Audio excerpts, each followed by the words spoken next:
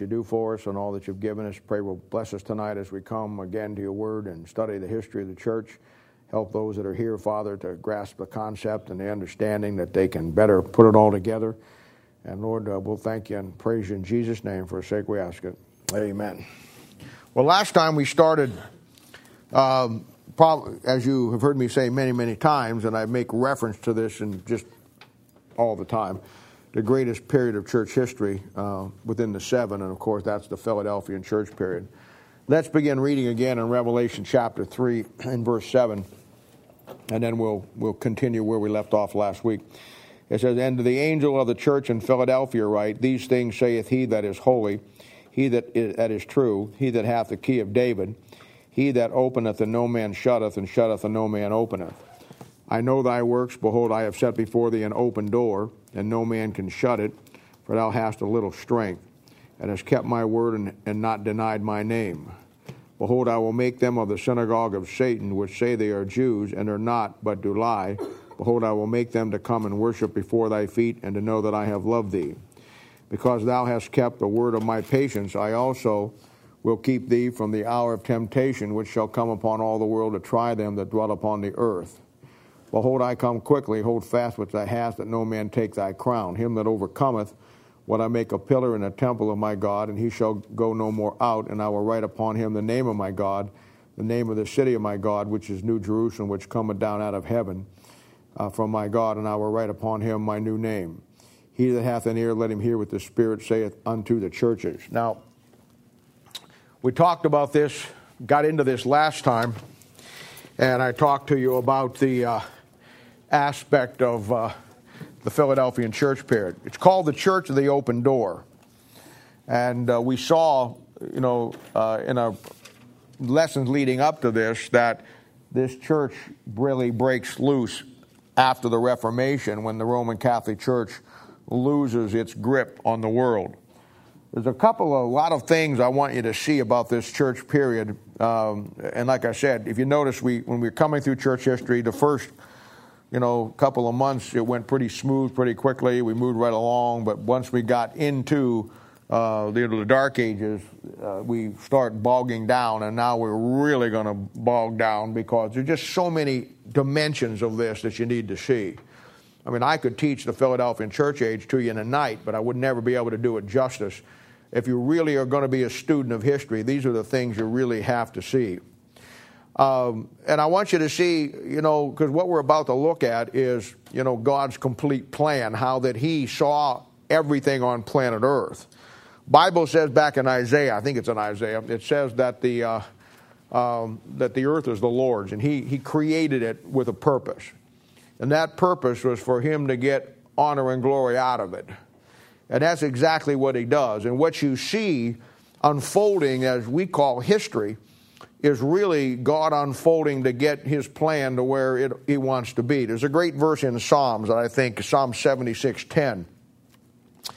And it says, "Surely the wrath of men shall praise thee." And boy, that is a key verse of understanding history. Because that's exactly what God does. We look at history and we see the dark times of it, or the times that our history books tell us are very bad, and we look at it a very dark period of time. But God says that even the wrath of men, she's going to praise him. In other words, God's going to take everything that man does, and a lot of times we get focused on the circumstances of people in history who have great power and do great things, even if it's bad things, on a global scale, and yet we fail to see that in all of that, God is still in control. And that's really what you have here. The Roman Catholic Church ran the world for 1,500 years, but she never totally could run away and do what she wanted to do with. God used her to be the slingshot that when he was ready, and he had his Bible perfected, and everything came to the right point, that he would sling it to the world. Here's what you got to look at. I never saw this till this week when I was putting this thing together. But notice the comparison. When God wanted to make the strong nation of the nation of Israel, what did he do? He put them down in Egypt for 430 years. And they were under the bondage of Pharaoh in Egypt down there for 430 years under the rigors of slavery. And then when they were ready, and he was ready, then what was Egypt? Egypt was the slingshot by which he catapulted the nation of Israel out of Egypt into the promised land and established them as his nation. Well, that's exactly what he did with the church during the Dark Ages. He used the Roman Catholic Church to be the persecutor, to toughen them up, get them ready, build them to the point where they were everything that they needed to be, and then at the right time, in God's timing and God's timetable, then he slingshotted them except to the world this time. And that's basically what you got to, those kind of things are the things you got to keep in your mind of what's happening. It helps put it into a perspective that you just don't get just from studying history. So God opens the door, and the Bible says that no man shuts it. And I told you, I think last time, that this is the prophecy of Genesis chapter 9 being fulfilled, where the Bible says that God will enlarge Japheth and he will dwell in the tents of Shem. Yeah. Now you get this down, because I ain't food speeding you.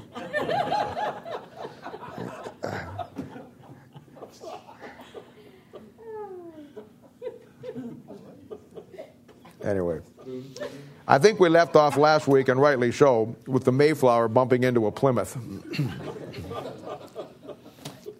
And we know now, and these are the things that I want you to see. I don't want just to teach you church history. I want to take you behind the scenes and show you what's going on in church history. That's what's missing today.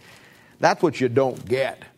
And yet those are the things that I did, and those are the things that really helped me get it and understand it. So when the Mayflower groups hits Plymouth, we know now that they come to this country for one reason and one reason only.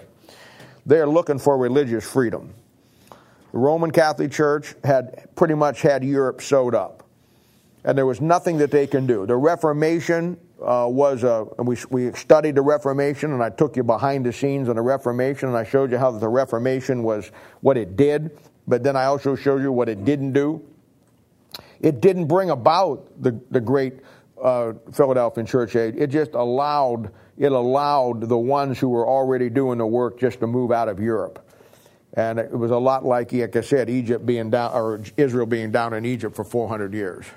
And they come to America to escape the persecution from any church state setup that they're going through. And I think this is where we ended last week. I told you from about 1629 to 1640, over 30,000 people come from Europe and England. And we see God opening up the door to the greatest nation that the world has ever seen. And I believe personally that God had plans for, and we'll talk about that when we get into it. It's not long after they get here that I think a very important paper document is written.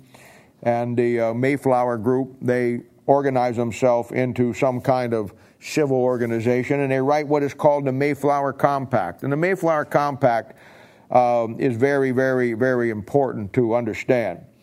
When they write it, the first thing you want to know is that it doesn't say anything about Social Security, women's liberation, gay rights, the IRS, civil rights, pluralistic societies.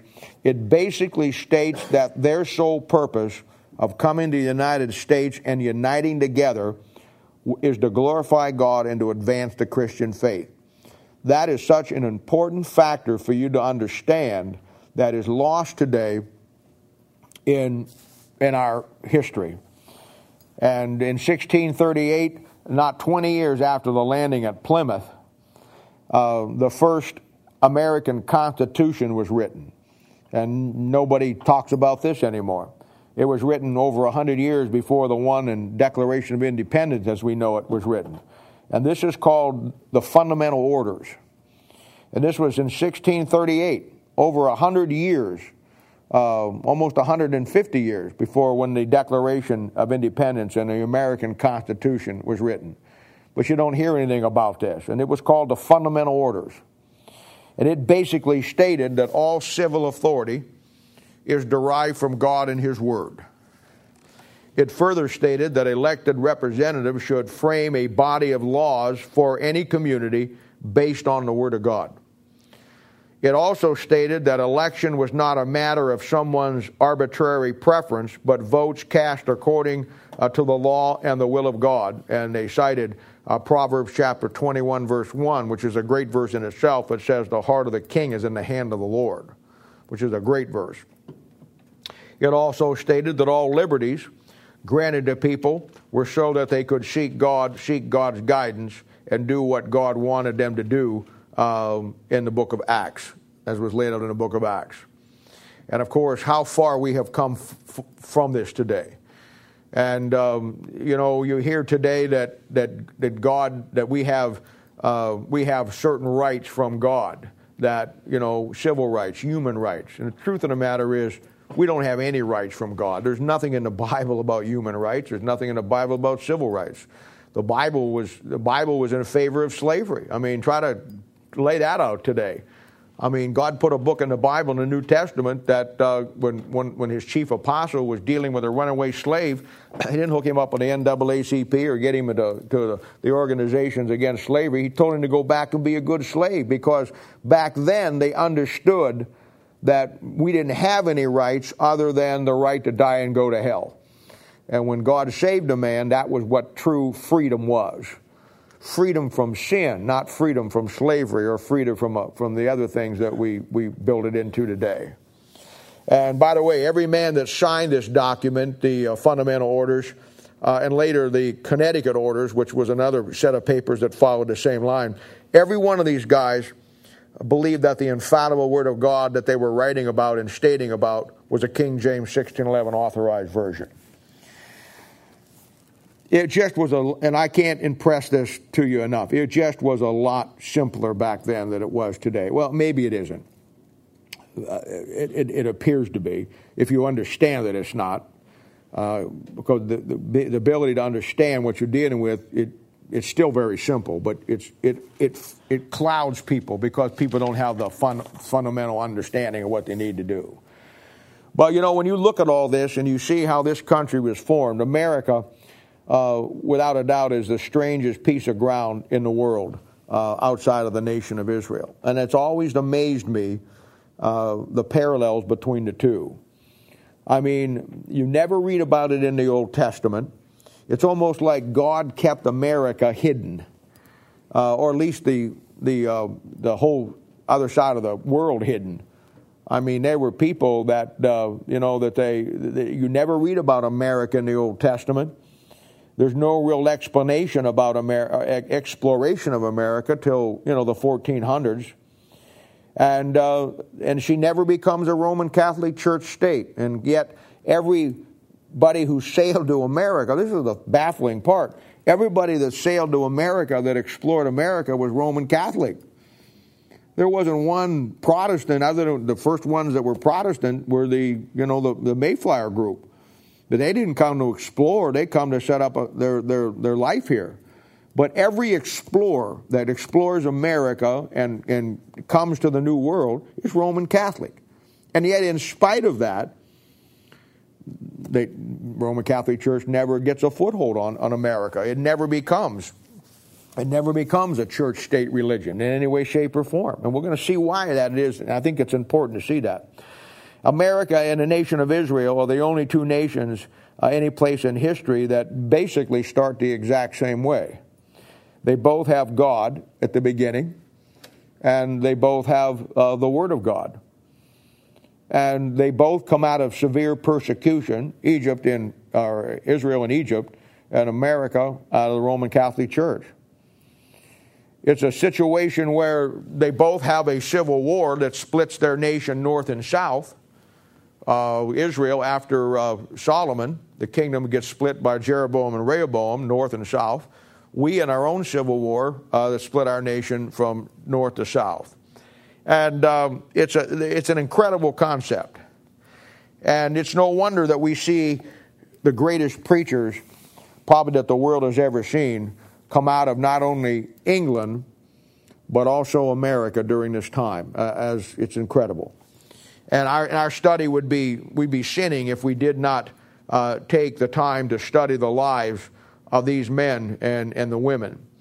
Now, I got a book here that if you ever can find this online, get it. It's when I was back in Ohio and at the Canton Baptist Temple back in the 70s, our church back there, which is a huge church, it's probably 3 times this whole parking lot in size. And they decided back then, a number of years ago, to put in what they called the Christian Hall of Fame. And what it was is all through the church, you walk these halls, and they had pictures with bios of all the great Christians that down through history. It's a very unique idea.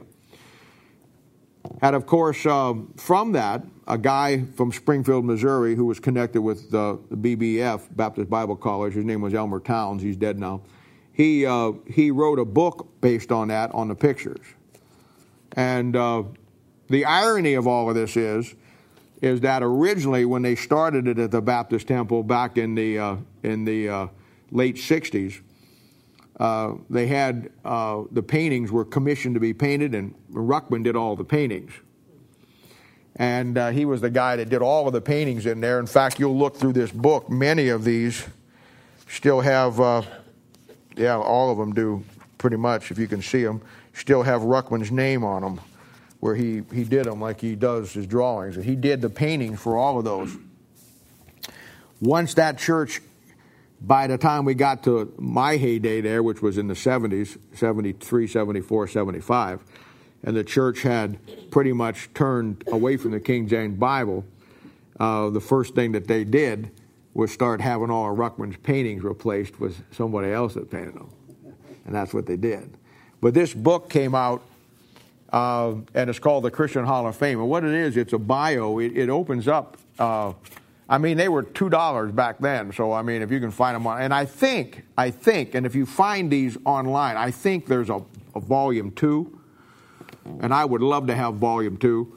So if you find volume 2 and you decide you buy one and there's 2 of them, get me one and I'll pay you for it. But they got to be dirt cheap. If you could find them at all, they'd probably pay you to take them. But he breaks it down in here, and it's not an exhaustive thing, but it's a great reference library for some of them. And you're going to see, because I'm going to read some of this to you tonight. Part 1 is the Apostolic Church, and that deals with Ignatius, Polycarp, Tertullian, John of Antioch, and St. Patrick.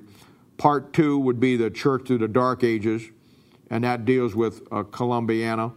Part 3 deals with the Church in the Reformation. That'll be Wycliffe, John Huss, Savonarola, Hubermeyer, Martin Luther, Zwingli, Menno Simons, William Tyndale. Part 4 deals with the expanding church. That'll be also part of the Reformation. That'll be Calvin, Knox, Roger Williams, Richard Baxter, George Fox, John Bunyan, Jonathan Edwards, John Wesley, George Whitefield, Brainerd, John Newton, Francis Ashbury, William Carey, Crispus Evans. And then it goes on. There's 1, 2, 3, 4, 5, 6, 7, 8, 9, 10, 11, 12, 13, 14, 15, 16, 17, 18, 19. There's 60 more throughout the book. Yeah. $35. They're $5? $35. That's not. Did you find volume 2? I may be wrong on volume 2. I can't believe that they're $35. Man. Wow. Who's got them for $35? Well, one person. I bet that we all bid on it. It'll probably go up. Are they in Ohio? Doesn't tell you where they're at. It's been out of print for 30 years. They only made one run on them, and they just sold them in the store, in the church. Nobody wanted them. And it's a deal where, is this something you could scan and do off on your thing, John? Yeah, it'd take a while. Would take a while, yeah. Bob, what year did they make it? Is it saying there? It was $4.95 when I bought it.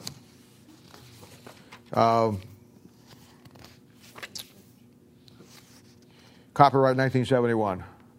Yeah.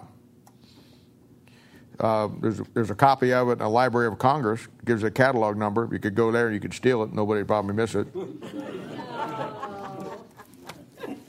That's what I do. You can always ask God to forgive you later.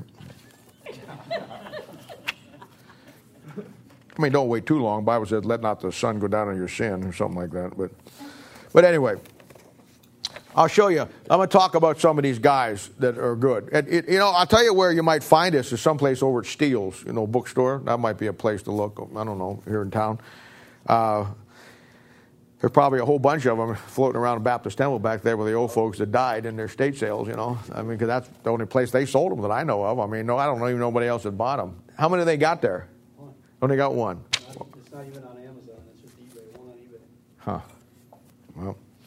But here, the first guy we're going to look at is a guy by the name of Richard Baxter. And these are some of the great preachers that you need to know who they are and just a little bit about them. He lived 1615 to 1691.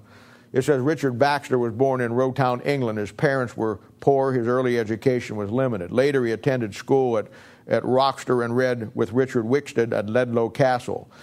His eager mind found abundant nourishment in the large library of the castle. Later, he was persuaded to enter court life in London, but returned home to study theology. While reading theology with local clergymen, he met Joseph Simons and Walter Craddock, two famous nonconformists whose piety and fervor influenced him considerably. In 1638, he was appointed master of Free Grammar School in Dudley, at which place he commenced his ministry, having been ordained and licensed by John Thurlborough, a bishop of Worcester. His early ministry was not successful, but during these years he took a special interest in the controversy relating to nonconformity of the Church of England. Now that'll be like we've been talking about, how that people don't like the Church of England going back to the Roman Catholic Church, so they're going to break out, and he's one that does that. At one time, he served as chaplain of the army. After the Restoration in 1660, Baxter went to London and ministered there as chaplain to King Charles II until Parliament passed the Act of Uniformity, which required all clergymen to agree to everything in the Anglican Book of Common Prayer. And this is exactly what they're doing. They're bringing everything back under that. Baxter refused and lost his position as chaplain and Bishop of Hereford. In addition, he was prohibited from preaching in his parish, and from 1662 to 1668, he was continually persecuted. He retired to Acton in Middlesex for the purpose of quiet study and writing. While there, he was arrested and imprisoned for conducting a service. His most memorable words at this time were, "I preach as never sure to preach again, as a dying man to dying men." That's a great, great statement. In 1685, he was accused of libeling the Church of England. In one of his books, his trial was regarded by many historians as one of the most brutal perversion of English justice in history. And he was again in prison. During the years of oppression, his health grew worse, and yet his most productive years as a writer. His books and articles flooded England. Finally, in 1691, ill health, aggravated by 18 years in prison, caused his death. He had preached before the King, the House of Commons, the Lord Mayor of London. His prolific pen had produced 168 theological and devotional works. His saintly behavior, great talents, and wide influence added to his extended age. He raised to a position of unparalleled reputation as an English divine in conflict of liberty and conscience. And a lot of times you find these guys, this is what happens. They get persecuted, they get thrown into prison, but they continue to write. And though they're not doing ministry because they're in the Huskow, their writings are going out and flooding places, and other people are getting it, and they're ministering that way. George Fox, 1624 to 1691, he founds the Quakers. And all of you have heard of the Quakers, and most of you have seen, old movies or whatever that somebody is a Quaker. And they called them Quakers because of the fact that they shook and shivered under conviction through preaching, see? So they called them Quakers. And that's where they get, a lot of these churches that are biblical churches get their terms. There was a group called the Dunkards. And they were called the Dunkards because they baptized their people by dunking them, like we do. So they're called Dunkards. And George Fox started the Quakers because the preaching was hard, it was right to the point, and it convicted people. And people got under conviction, and they're under conviction, they were called Quakers. Jonathan Edwards, 1703, 1758. He preaches for barely in the new colonies. He is probably one of the two men that were the single force and driving force behind the foundation of this country. Jonathan Edwards, in fact, let's read a little bit about him here. That'll be worth looking at here. He'll give you a better bio than I will just going through it. Jonathan Edwards, especially known as a leader of the Great Awakening. Edwards was born in East Windsor, Connecticut, October 5th, 1703. His father was a minister there for 60 years. Jonathan was the only son among 10 daughters. The whole family was well educated, and they helped Jonathan to gain remarkable intellectual faculty at an early age. When 10 years old, he wrote a semi-humorous tract on the immateriality of the soul. He entered Yale College in 1716 at only 13 years of age. He struggled with God's absolute sovereignty, considering it a horrible doctrine, until the last year of college, when it came to be for him exceedingly pleasant, bright, and sweet. His conversion followed shortly after graduation. He was ordained in 1727 in Northampton, becoming assistant to his grandfather. He spent 13 hours a day studying. Sarah Pierpoint, age 17, became his bride that same year. She was the daughter of James Pierpoint, a founder of Yale, and the great-granddaughter of Thomas Hooker. Now, you got to remember that Yale College, along with Boston College, and along with the other colleges at that particular point in time, were Bible colleges back then. Princeton, Dartmouth, Yale, when they were started as Bible colleges back in the 1700s. And they were training men to be missionaries to the American Indian. That's their original start. And they've come a long way from that, but that's what their original starter was. Edwards viewed the pastor as one who should act as a prophet by expounding the laws of God to the unlearned. He resolved not to make it appear as if it was much read or was with books or with a learned world. His preaching technique was unemotional as possible, putting a little fervor into his messages. He would use vivid, common illustrations to forcefully convey scriptural teachings. The sermon, and this is the one that he's most famous for, sinners in the hands of an angry God, state that God that holds you over the pit of hell, much as one holds a spider or some loathsome insect over the fire, abhorred you and is dreadfully provoked. And Edwards' first great revival began in 1734 at Northampton. He himself wrote an account of this revival, a faithful narrative of the surprising work of God, 1736, which was published in England and on the continent. In 1740, the colonies were engulfed in the Great Awakening revival of the great preacher George Whitefield. And because of Edwards' viewpoint on membership in the church and also the backwash of the revival, the church at Northampton disposed him. He delivered his farewell sermon on June 22nd, 1750. I actually stood in the church at Northampton where he preached that message, sinners in the hand, at the same pulpit that he preached it in. And I had to never forget, I opened up the pulpit top to look in there, and the pastor that had preached put his sermon in there that he had just preached the day before. We were there on a Monday. And I opened up, just looking around, and there was he put the sermon in there. And when I took the sermon out, it was a woman preacher, and it was all social stuff, And I thought to myself, boy, he'd be rolling over in his grave if he knew this. But Jonathan Edwards was one of the great men, along with George Whitefield, we'll talk about in a moment, who really forged the founding fathers and brought about the Great Awakening. We'll go through the awakenings at some point. I'm not sure where it's at in my notes, but there's so many dimensions of this. But that this country, you will know when we're done, that this country, America, went through 7 great awakenings. And the first great awakening was under the preaching of George Whitefield and Jonathan Edwards. And they were both contemporaries. They lived during the same period of time.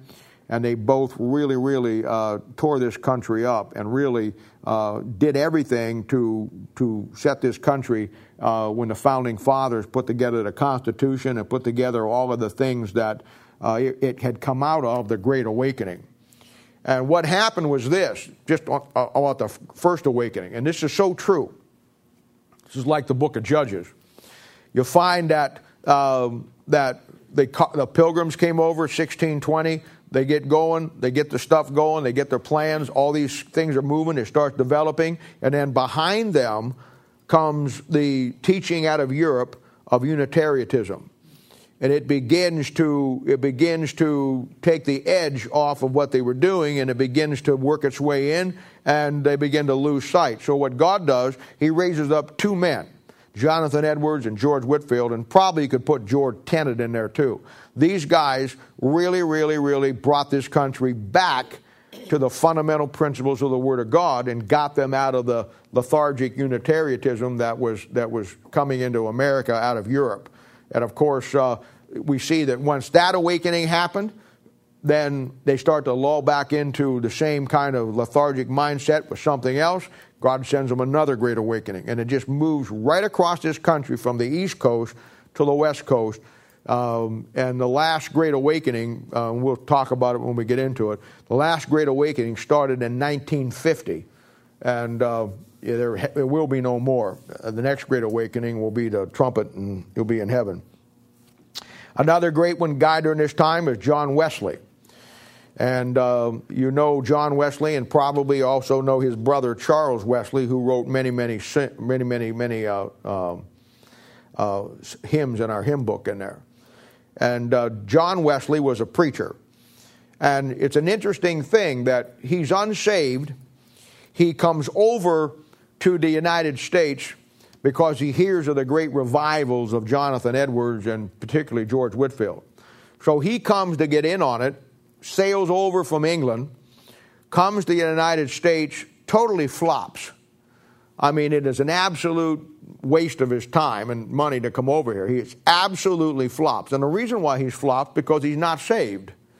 He's part of the, he's part of the system over there, and he comes over. He's a good guy, but he comes over, and while he's here,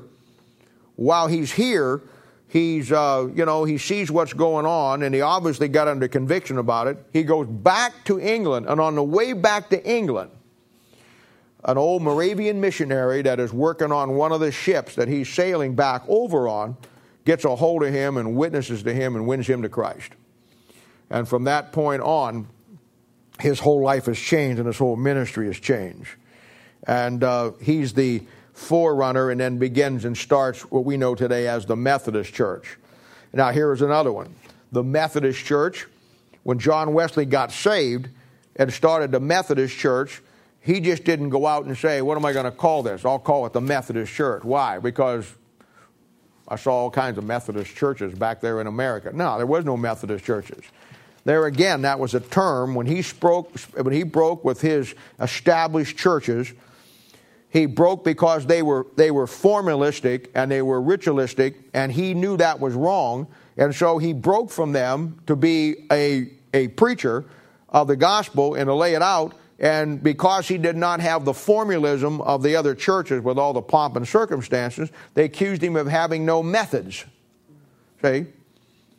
So that's where the term from, Methodist. A Methodist is somebody that was accused of having no methods. When I say no methods, in the sense of no formal decrees in the churches where everything, goes by the clock. You all sit down, kneel down at the same time, stand up at the same time, you say the same prayer in the prayer book and all that. And he was called a Methodist because he had no methods. So, those are the things that you need to see. George Whitefield, 1714 to 1770. An incredible guy. I mean, he's called in his day the Prince of Preachers. And I know that there's been other preachers that have been called that down through history. He's the first one. George Whitefield was an incredible individual. And he, along with Jonathan Edwards, but even more so than Jonathan Edwards, George Whitefield was the guy who really, really set this country on its ear.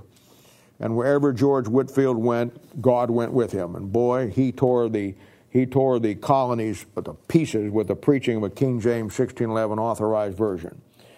And you'll find that and I've told you this before, in one place in Boston Commons, with a park there, he preached one sermon back in the 1700s, and over 30,000 people were saved. He alone, probably in his preaching, had more influence in the founding fathers than anybody else. Again, going down through history, and I know we'll jump ahead here for a second, you'll see this again later on. Back in the early 1900s, they had what they called prohibition. And prohibition came about, what prohibition, by the way, was a complete outlawing of alcohol. And there was no alcohol at all. And this country went into a state of prohibition. Most people don't understand, it was repealed some years later, but most people don't understand that prohibition came in through the preaching of one man, and that man was Billy Sunday. And Billy Sunday, by his preaching, in the day and age in the early 1900s, 1920s and that in there, through his preaching, one man through his preaching, absolutely shut down every bar and put booze into the back room and bathtub gin and everything that went along with it, brought in the roaring 20s. But it was done by the preaching of one man because he had such an impact and power in a country that still had its roots in the Word of God. And he did in the 1920s with the politicians to get, I mean, could you imagine trying to go get before Congress and the government to ban anything today? But that's the power that he had, and there was still a nation that still wanted the principles of the Word of God, and they got it done. And it forced liquor where liquor belongs, and that's with the gangsters and behind the locked doors, and that's where it went. But it was a thing that he did in the 20s, what George Whitefield did in the 1700s. And George Whitefield shaped this country and the politicians. There wasn't one writer of the Constitution, from George Washington to Thomas Jefferson to Ben Franklin to James Madison to anybody that was not influenced by the preaching of George Whitefield. They weren't all saved. George Washington was a deist. He didn't believe that Jesus Christ was God. Thomas Jefferson was not saved. Ben Franklin was not saved. You're going to find that many of the men that were our fathers were saved, Daniel Webster being one of them. But you're going to find that William Penn being another one that the state of Pennsylvania is named after. But you're going to find that even the unsaved men had such a respect for him and for what he did that they may not have been saved themselves, but they had a respect for God and they knew the Word of God was the true thing. So they had no problem forming this country around those basic principles, even though they were not saved themselves. And he's an incredible guy. One guy that you got to always remember in history is George Whitefield. David Brainerd is another one. We've talked about him many, many times, 1718 to 1748. And he is a missionary to the American Indians. He marries Jonathan Edwards' daughter.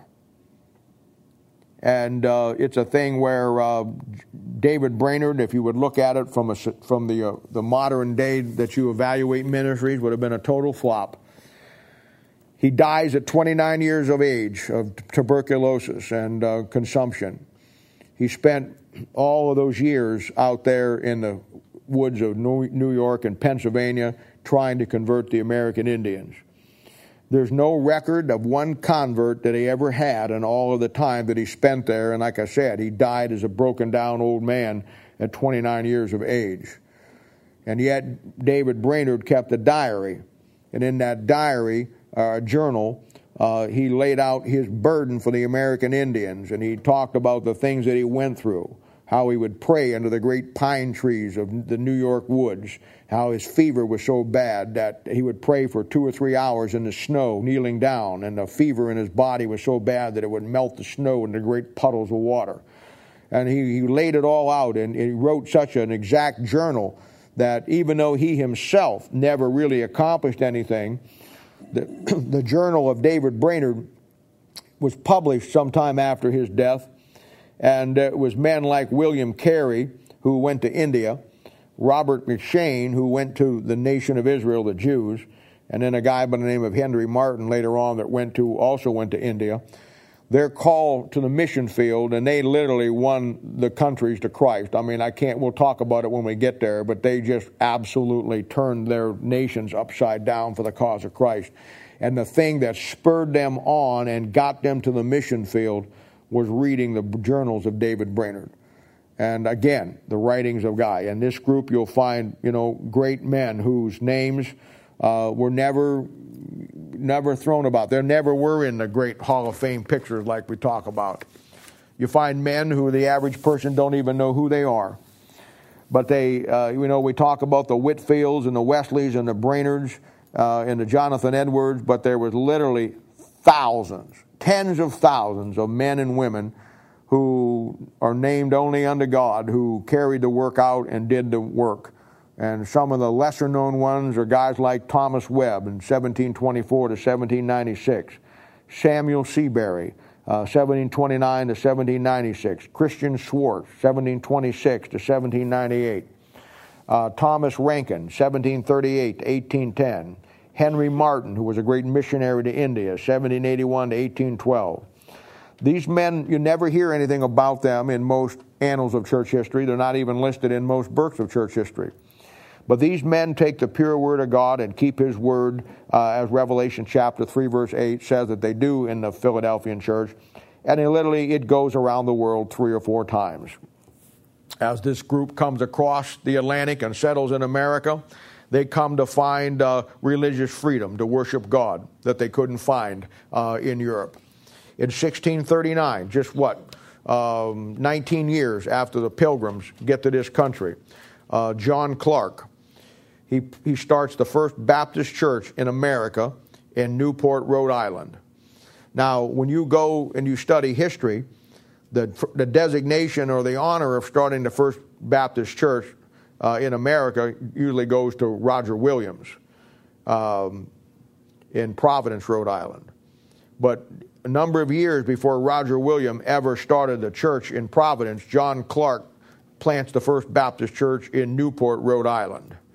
And but John Clark, and the reason why that is so important, and it's very interesting because it gives the link that we need going back to church history as what God is doing through the Baptist and the whole concept.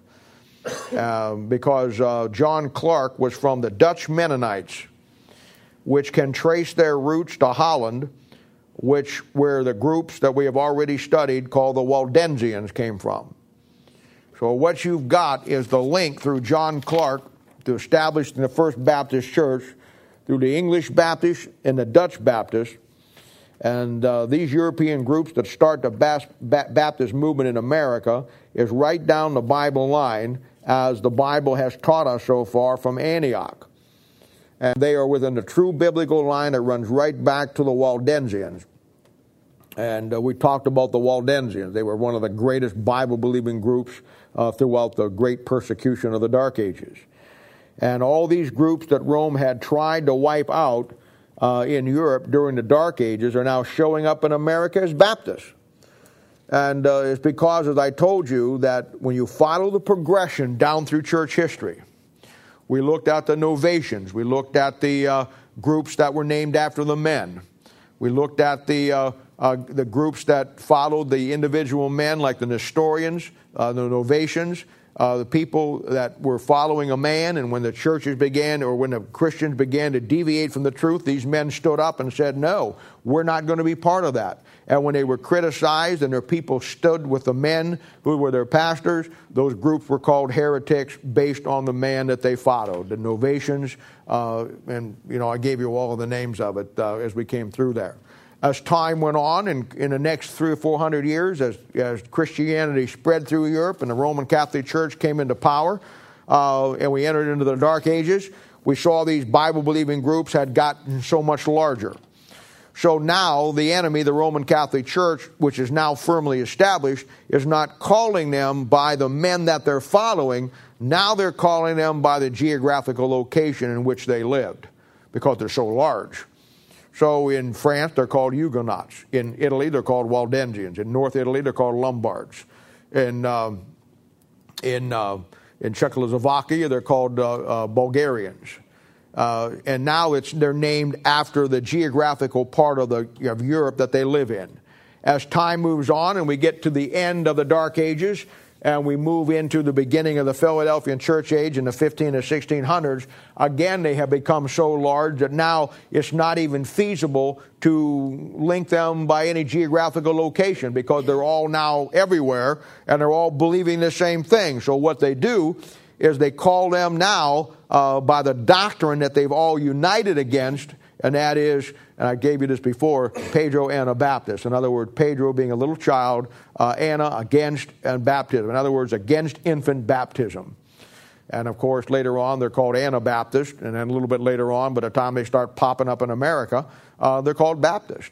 So it shows you that the true Baptist movement shows up in America comes from the right line and the right stock. And that is absolutely crucial for you to see that, because it shows you that within the Baptist mindset somewhere exists that true line today. And I realize that today that the Baptist church are just like for 99.9 of them are just like the idiots out there that and everything else. But within that concept, that is where the true line exists today, if it exists anywhere. Jimmy? Do we know where that started at, where they dropped off the word Anna?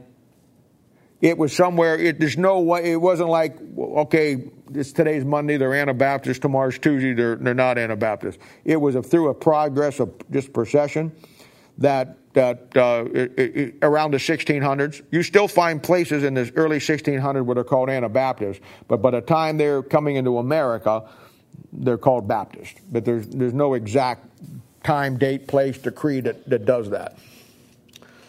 And all these groups that Rome had to try to wipe out, they're now popping up as Baptists. And along with them, we see the other groups that when the Puritans and the Episcopalians and the Lutherans, they try to bring in their church straits in America, and they do, they can't get a foothold. And this is incredibly important that you see this. These groups were the old line Puritan and Lutheran groups that had split with Rome, and the true line is again persecuted.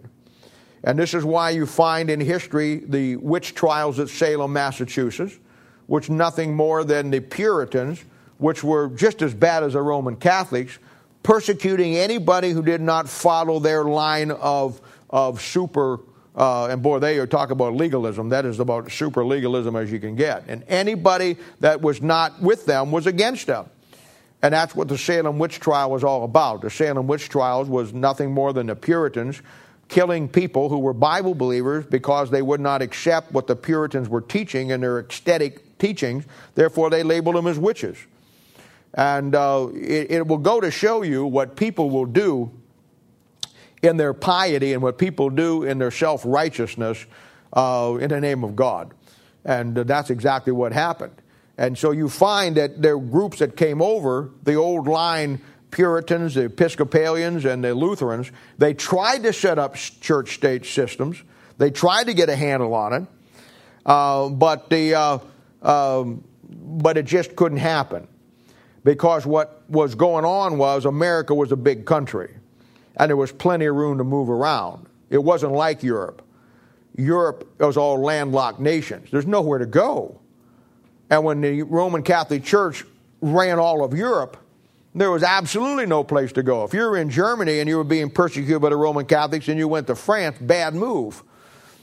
If you went to Spain, bad move. If you went to Italy, bad move. There's nowhere to go. Rome had everything sewed up and locked up. She'd had this thing running for 2,000 years, and she had it locked down where she was in control of everything, politically and religiously. But when they come to America, that's not true. America is such a big place. If you got persecuted one place, you just moved farther out west, and you went the right direction, and you found all the places you could be where nobody ever was. They couldn't get everybody corralled. The diversity of the people themselves, you couldn't get a foothold on it to start a church state. And basically the Baptists spread out like melted butter. And they set up churches in North Carolina by 1727, all through New England by 1639, in Virginia by 1780, and Indiana in 1802. By 1790, there were 42 Baptist churches in Georgia, 18 in Tennessee, 10 in Kentucky, all from the true line background. And the church-state setups came over. You had Puritans here. You had Lutherans here. But like in Massachusetts, when the Puritans were persecuting the Baptists and whipping the Baptists or wherever they were, they just moved and went west. And they found places where they could teach the Bible and do what they wanted to do. By 1838, there were independent Baptist churches in Alabama, Iowa, Texas, Arkansas, Wisconsin, Ohio, and Missouri. And of course, one of the churches in Ohio that I'm connected with just by coming out of that time period was a church in Ohio, in Cincinnati, called Landmark Baptist Church. And Landmark Baptist Church was pastored in my day by a guy by the name of John Rawlings. John Rawlings was one of J. Frank Norris's boys. And it's called Landmark Baptist because it is the first Baptist church in Ohio. And it goes all the way back. I think Ohio became a state in 1803. And that Baptist church was started there before Ohio was even a state. And John Rawlings, I think he's probably dead now. He was an old guy when I went around, but he was the pastor there. And old John Rawlings is one of the few guys that would never back down on the King James Bible. Where Harold Henniger, the Canton Baptist Temple, where I went to church, he reneged on the King James Bible. Where most of the guys around the country did renege on the King James Bible, there were guys that did not, and John Rawlings was a guy that absolutely would not. John Rawlings was an old preacher up from Kentucky, where most of them came from, because that was the Bible Belt down there. And a lot of those guys down south moved up north and came into Ohio, came into Pennsylvania, come into Michigan and places like that. And you're going to find that many of the Bible-believing powerhouse churches in the early 1900s and up in my day in the 40s and the 50s and the 60s were churches that those guys came up around the time of World War II and started churches up there. And they're all out of the South. They're all out of the Bible Belt down there. And they're all mostly out of J. Frank Norris. When J. Frank Norris splits from the Southern Baptist Convention, and we'll look at that when we get to that part in it, he takes all these guys with him. And J. Frank Norris is problematic as he was, and as many goofy problems that he had, he was absolutely right down the line on the King James 1611, and God used him to preserve the King James Bible, or otherwise we wouldn't even have it today. And most people don't realize that. If it wouldn't have been for these guys here holding the line with the Bible and coming to the place where they did what they did, we'd be swaddled up in some gigantic organizational Baptist, Southern Baptist mess or American Baptist mess, and we wouldn't even know there was a King James Bible out there by now. And you know how I know that's true? Because you sitting here tonight and the people in our church are in a very small, minute minority in Baptist churches today. 99, I guarantee you, 0.999% of the Baptists in this country have no idea where their roots came from and no idea what the true Word of God is. And that all is because of some men that held the line that basically are looked at and ridiculed today because people are so asinine and stupid they don't even know where they got their Bible from. And that's exactly why you can't fall into that category. And old John Rawlings would, boy, I'll tell you what, he would tear the paint off the wall. And he was an old country preacher who built a church that to this day, is in history is a powerhouse in the time that he was there. Like all churches, his son took it over when he died, and his son does not believe the King James Bible is the Word of God because he was educated out of his intelligence, so the thing goes into apostasy. That's true of all those churches. It's a trend that you see when, from my standpoint, because I bridge that era. I come out of the last of the Philadelphia and into the Laodicean. And I saw the Akron Baptist Temple with Dallas Billington. He was another one. Dallas Billington was run 10,000 in Sunday school in 1976, 1975. 10,000 in his church in Akron Baptist Temple. You know what he was? Never had an education, never went to Bible college. He also comes up from Kentucky. He's also one of J. Frank Norris's boys. And he just goes and starts a church with a book that he believes that can do it. And at the heyday, the Akron Baptist Temple back in the early 70s was running 10,000 in Sunday school. The old man dies. He died about 74, I think it was. I remember when he died. And when the old man died in 74, his son, Charles, took it over. And, of course, the boys who take over the works from their father always take the work and bury it in the ground. You know why that is? I'll tell you why that is. Because they took something over that they never labored and sweat in and built themselves. So they get something that Daddy built, and because they grew up in its shadow and never had any part of it, they never got the thing, and they couldn't appreciate what they had. And so Charles Billington, he no longer believes the King James Bible is the Word of God. So it goes to pieces in that sense. That's true of every aspect, and that's why if you're a pastor and you're gonna have to pass off the scene someday, you make sure that the guy that gets your church is somebody who come up and did every dirty job within the church and wasn't somebody who just got handed to him on a silver platter, because they'll never appreciate what they get.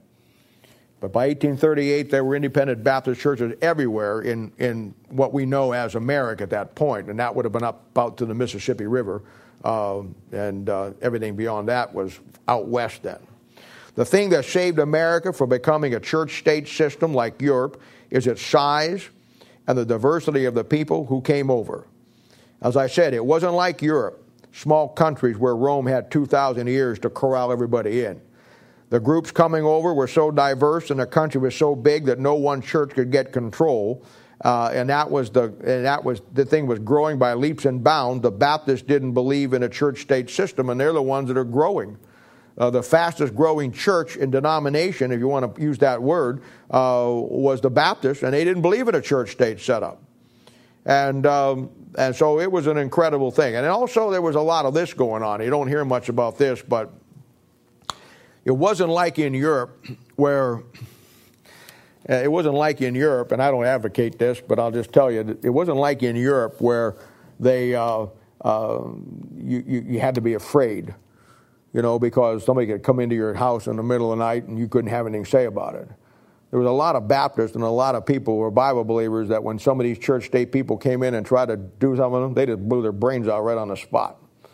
They didn't take anything from them.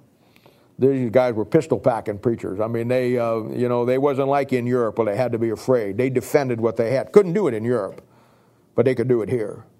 And you show up at their house, they didn't have cars back there, but I guarantee you on their buggies when they went into town, there was bumper stickers that said, "You're going to have my flintlock when you pry my cold, dead fingers from around it." Something like that. But they stood up for what they believed. And there wasn't anybody going to take it from them. So when the church-state people started to bully them around, they bullied back. And that's just the way it was. And these groups coming over couldn't get a foothold.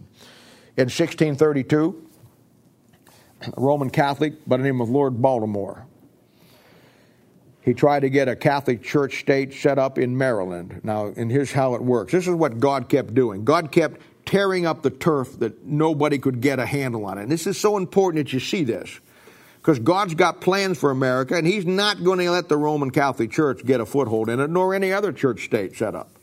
He's got this land reserved for Bible believers who are going to take the Word of God to the ends of the world. Here's what he knew.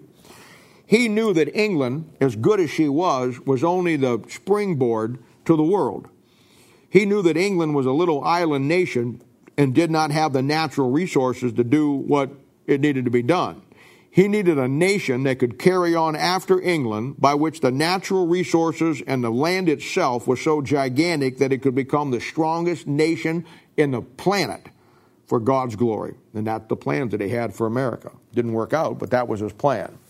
1632, Lord Baltimore tried to get the Catholic Church in the state of Maryland. We know it as Maryland.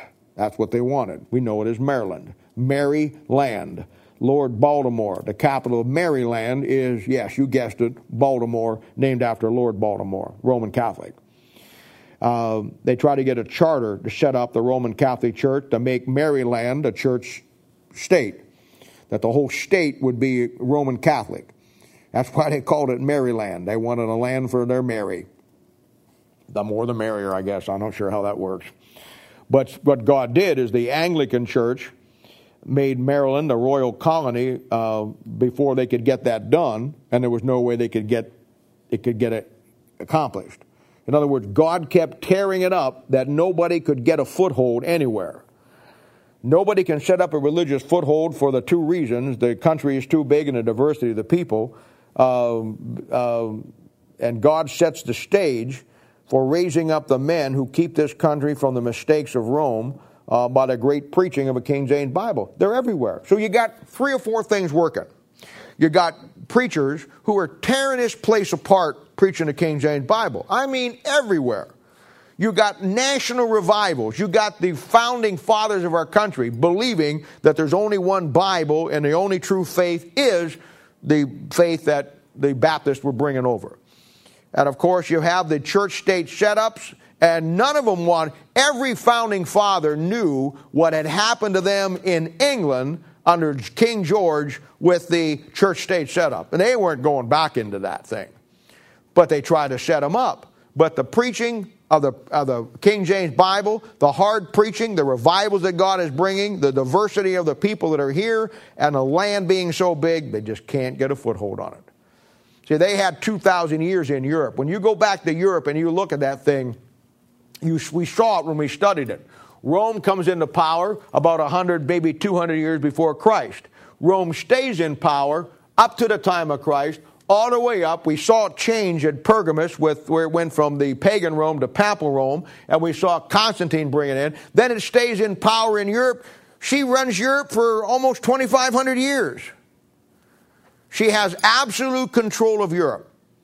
She had 2,000 years to build that. She doesn't have that in America. When they come to America, everything's on even ground. The Roman Catholic Church has had her spine broken, and the Bible believers are coming over across this country and they're preaching everywhere. The land is too big. Nobody wants to go back to a church-state setup, and God's Spirit brings a great awakening. Can't get a foothold. Can't get a foothold. And it was the broken ground of this diversity and all of the things that God is tearing up that the great preachers sow the seed of the Word of God in. And the guys like Whitefield, Wesley's, Jonathan Edwards, Gilbert Tennant, their preaching fell and brought the fruit, the first real revival to America, and this was called, the Great Awakening. And as I said earlier, you're going to find that there's 7 great awakenings within the American history, and we'll go through them in time. But right now, we've got to get the background and to just see some things that bring us up to this time. Now, up to this time, 1700, we've seen the establishment of America. Now, it's only in the colonies, but she's established. And we have seen the Bible-believing groups and the split-offs from the Reformation groups come over and set up North America with a King James 1611 authorized version. Everything is completely in place now. But before we go into the Great Awakening, which we'll get into next time, I want to stop for a moment and I want to show you, and we got to see the great missionary movement that's coming along with this. It's just not God bringing it into America. It's England is sending them out to the world, and America begins to send them out to the world. And this is what it means, and you don't want to miss this. This is what it means in the book of Revelation when it calls this church the church of the open door, that no man can shut it. Now, the Philadelphian church period represents, as we've talked about before, the church of that open door. While the church finds, what it finds is, it says in there, and I think it's in chapter 3, verse 8, the key of David. The key of David is the Word of God. The key of David in your Bible is Psalm 119, 176 verses, each one of them telling you something different about the Word of God. That's the key to David, no question about it. This church finds the key of David, sticks it in the lock on the door, turns the lock, the door opens up, and doors in the Bible are always a pictures of opportunity, and the gospel goes to the world. And of course, this is why this is called the Church of the Open Door. They got the right book, they got the right spirit, and we see that everything is moving in the right direction. I told you when we started our study in church history that the direction of the Holy Spirit of God going down through history will be from east to west. So we see now England, and then it moves from England east to west to America. And then it moves across America, east to west, and it keeps moving out from there. And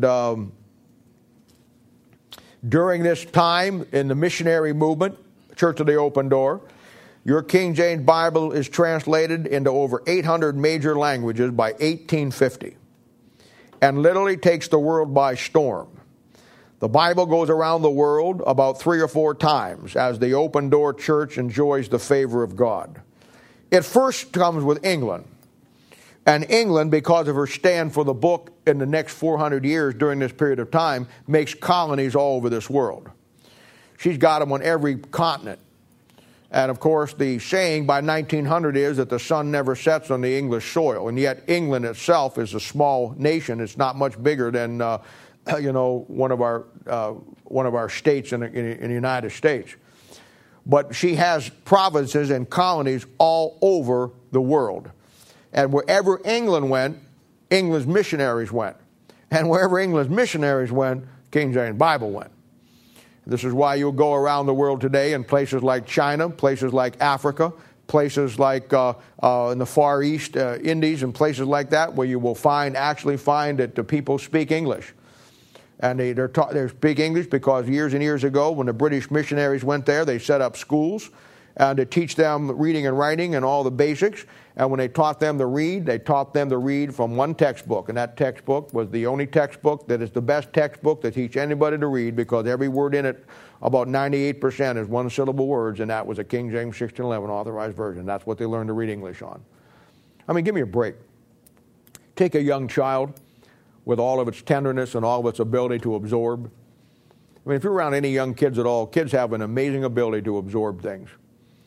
You know, you can put a child and you can put them in a home where they speak two languages as a baby, and that child will grow up understanding both those languages just like their native tongue. You know why? Because young kids can absorb things. The older we get, the harder it is to absorb things. The more you got to work at absorbing things. You get to a point where you don't absorb, you desorb, or you can't remember things. But kids don't have that problem. Now, what is the beauty in taking a kid to read and to write and using a King James Bible by teaching him the method of reading English? Now, what is the beauty in that as far as not only teaching him to read, but teaching him to read the book of God, which is going to impact his soul to the point that's going to make all the difference in the world? I mean, they understood the format in an incredible way. And not only were they looking at evangelizing the people who are out there, they were going to make sure that those young generations, when they came into their English schools and their orphanages, that they learned to read and write. And the way they learned to read and write was from a King James authorized version. They started from day one to let those young kids absorb the fact that what they had in their hands and they were reading was the Word of God. And I wonder where a child would be today if he got started everything he did with the Bible and learning the Bible and learn to read and write from the Bible, and that was his only source of material. You think he'd grow up being an atheist? You think he'd grow up being worldly? No, he wouldn't, see. They had the right method. They had the right method. And it's no wonder that during this time we see the greatest host of Bible-believing witnesses the world has ever seen. And it would be impossible to list all of them and all of the preachers, but, you know, we need to look at some of it. By 1900, the British Foreign Missionary Society was turning out 32,876 King James Bibles a day. 32,876 King James Bible in different languages a day. And during the 1800s, there were at least 10 more Bible societies doing the same. There was the Baptist Missionary Society.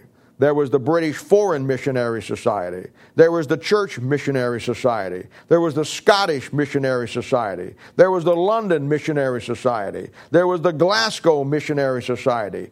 All of these had been formed out of England to take the Bible out to the world. And England now, as a seafaring nation, Spain has been debunked at the sinking of the Spanish Armada. England now, as a seafaring nation, goes all around the world. And these missionary societies are pumping out the Word of God. They're pumping out the Word of God in all these different languages. And the men sent out from there in these missionary groups literally tear the world apart. The Philadelphian church age at its height, and I would say its height probably in the middle of the 1800s, probably would be safe to assume that 3/4 of the world was won to a saving knowledge of Jesus Christ.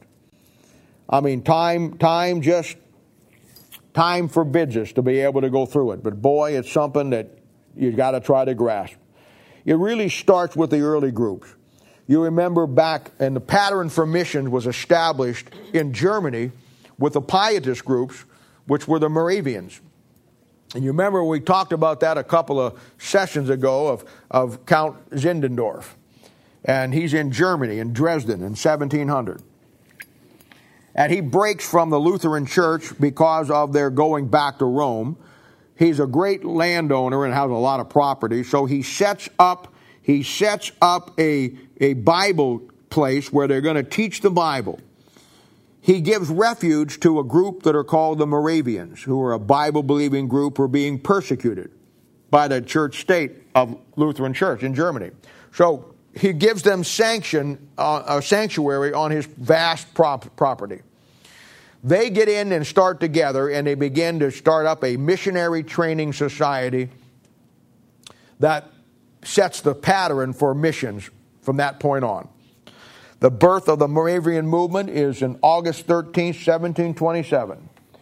In 20 years' time, they started more missionary works than the Anglicans and the Lutherans did in 200 years. They were very aggressive, very aggressive. And they sent out men to India. They sent Christian David to Greenland. August Spangenberg went to Georgia. And during this trip, Spangenberg witnessed to John Wesley. And later, John Wesley on the boat going back was saved.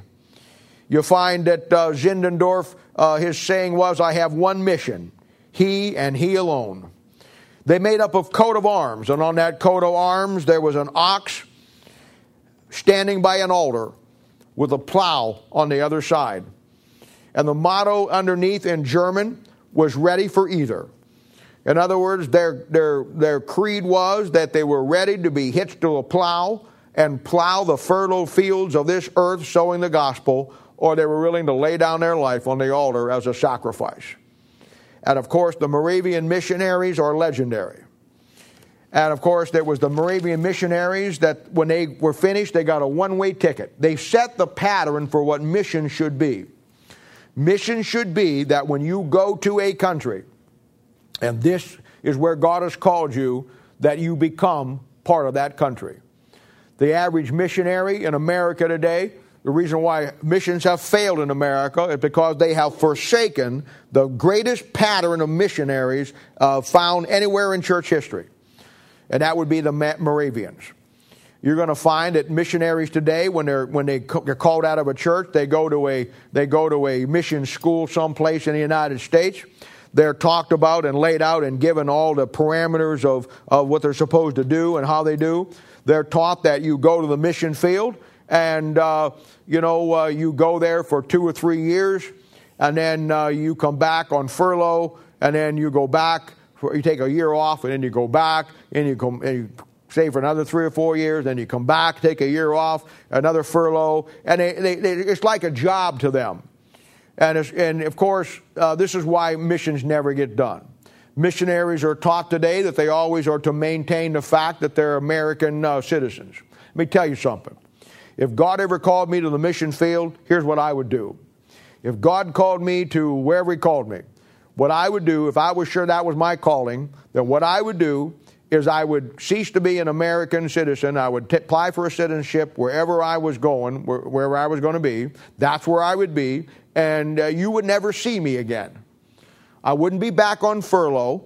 I wouldn't come back to, and most missionaries have to do that because it's a political system, and you get 8 or 9 churches that support you, or 10, 20 churches that support you. So you got to send back reports, and you make up the stories of how so-and-so got saved and all these things to keep the money rolling in. The bottom line is this. I'd start a church wherever I went the same way I started this one. You go, you carve out a spot, you go to work, you start witnessing to people. If you got to get a job to support yourself, then that's what you do. And then you build the thing up till you get enough people that you can put into it full time, and then you get the thing going and you make the thing work. You don't ever think about going back. This is now your life. You adopt their culture. Forget about the 4th of July. Forget about all the Thanksgiving. Forget about all the American holidays. If they have Pagluska Day where they eat duck, you go to Pagluska Day. You become whatever they are. The greatest missionary pattern was Jesus Christ Himself. When He came down to this planet at the incarnation, He became one of us. He adopted our culture. He ate our food. He wore our clothes. He did everything that He, from a foreign place where it was holy, He came down to a place and became just like us right up to the point of sin. And He adopted our culture. If you would have looked at Jesus Christ and looked at 5 other people that you could not have told them apart because they all wore the same clothes, they all looked the same way, they all talked the same way. He identified with our culture. That's what the Moravian missionaries did. They knew if you were going to reach the people, you had to become one of the people. I could take you down to Mexico and show you that missionaries to Mexico, they get 8 or 9 missionary families down there, and they live in a little compound. That compound is their American piece of ground they took back with them into that foreign country. They'll have an American flag up. They'll walk around with their suits on, with American lapel pins on. They'll try to get them to sing American songs, hymns. They'll have their little missionaries together, and they'll celebrate 4th of July. They'll celebrate the American holidays. They live in a little compound that makes them still Americans, and then they wonder why they can't penetrate the culture of the people that are out there. Because instead of going and becoming one with the people, they brought their little America down with them, and that's the way they operate, and you can't do that. If you're going to reach them, you got to become one of them. When God wanted to reach me, he had to become like me. And that's just the way it works. The Moravians understood that. That's why when they graduated, they got a one-way ticket to wherever they were going. There were Moravian missionaries that, and the slave trade was really big back then, where they were going to Africa and bringing the slaves over and selling them in the colonies and all around the world. And there were Moravian missionaries that had a burden for the black slaves that actually sold themselves into slavery for the rest of their lives so they could be a missionary and win the slave to Christ. You know why? Because they understood what real freedom meant. They understood. They understood. Patrick Henry said one time, "Give me liberty or give me death." The next generation after that said, "Give me liberty." Our generation today just says, "Give me. Give me." That's the where it's at. You have William Carey, 1761 to 1834. He's called the father of modern missions. He's called to the mission field by a little booklet called the Periodical Account of Moravian Missions.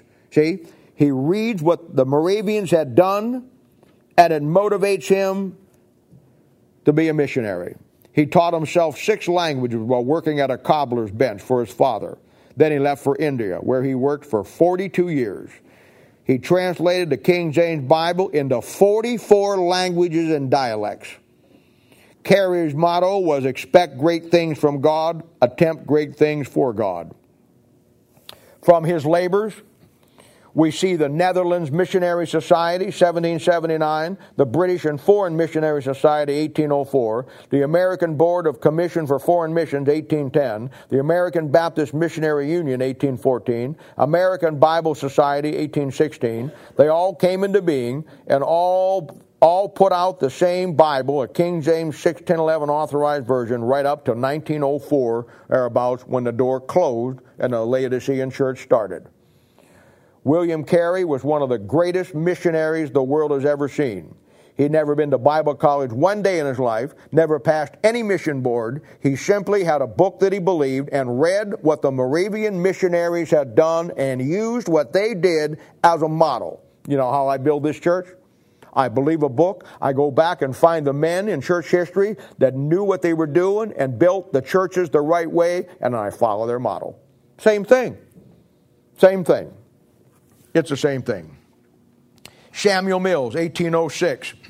He felt the call to the missions, and he gathered around him three or four guys. James Richard, Francis Robbins, Harvey Loomis, Gordon Hall, Luther Rice. These were his friends.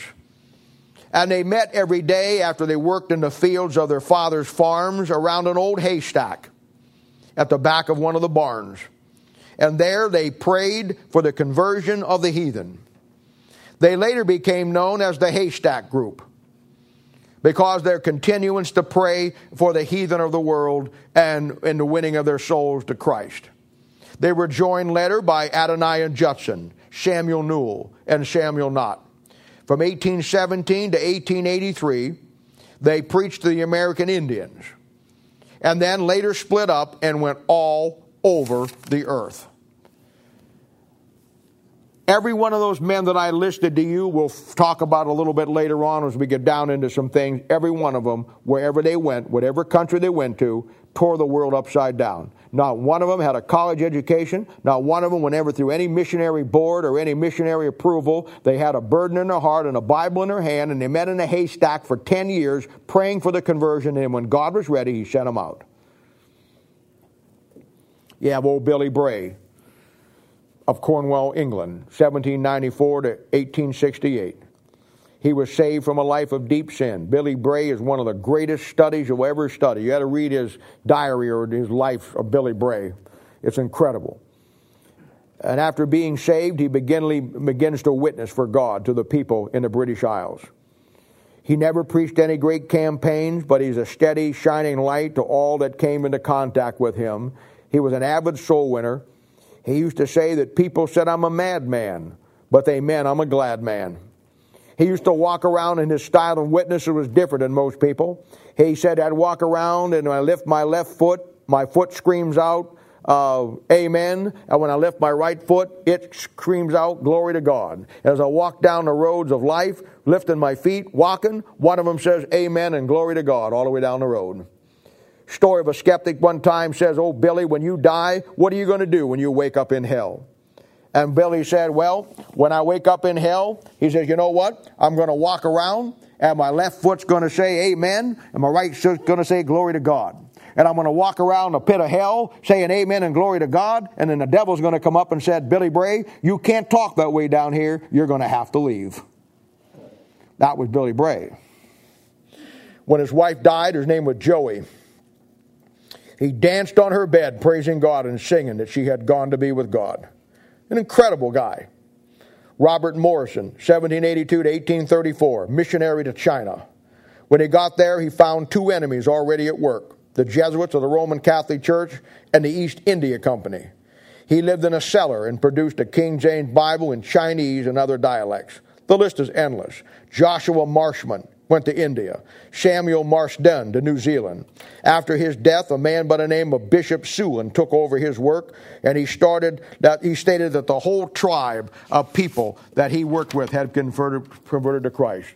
You had Peter Parker, who went to Canton, China. Samuel Knott went to India. William Greenfeld to Newfoundland. Henry Martin to Persia. Hans Engel to Greenland. Alfred Shaker to the Cameroon Islands. Francis Gardner, he sealed his fate as a mission, and is called a mission by starving to death on Pitcairn Island off the shores of Patagonia. That'd be the Falkland Islands today.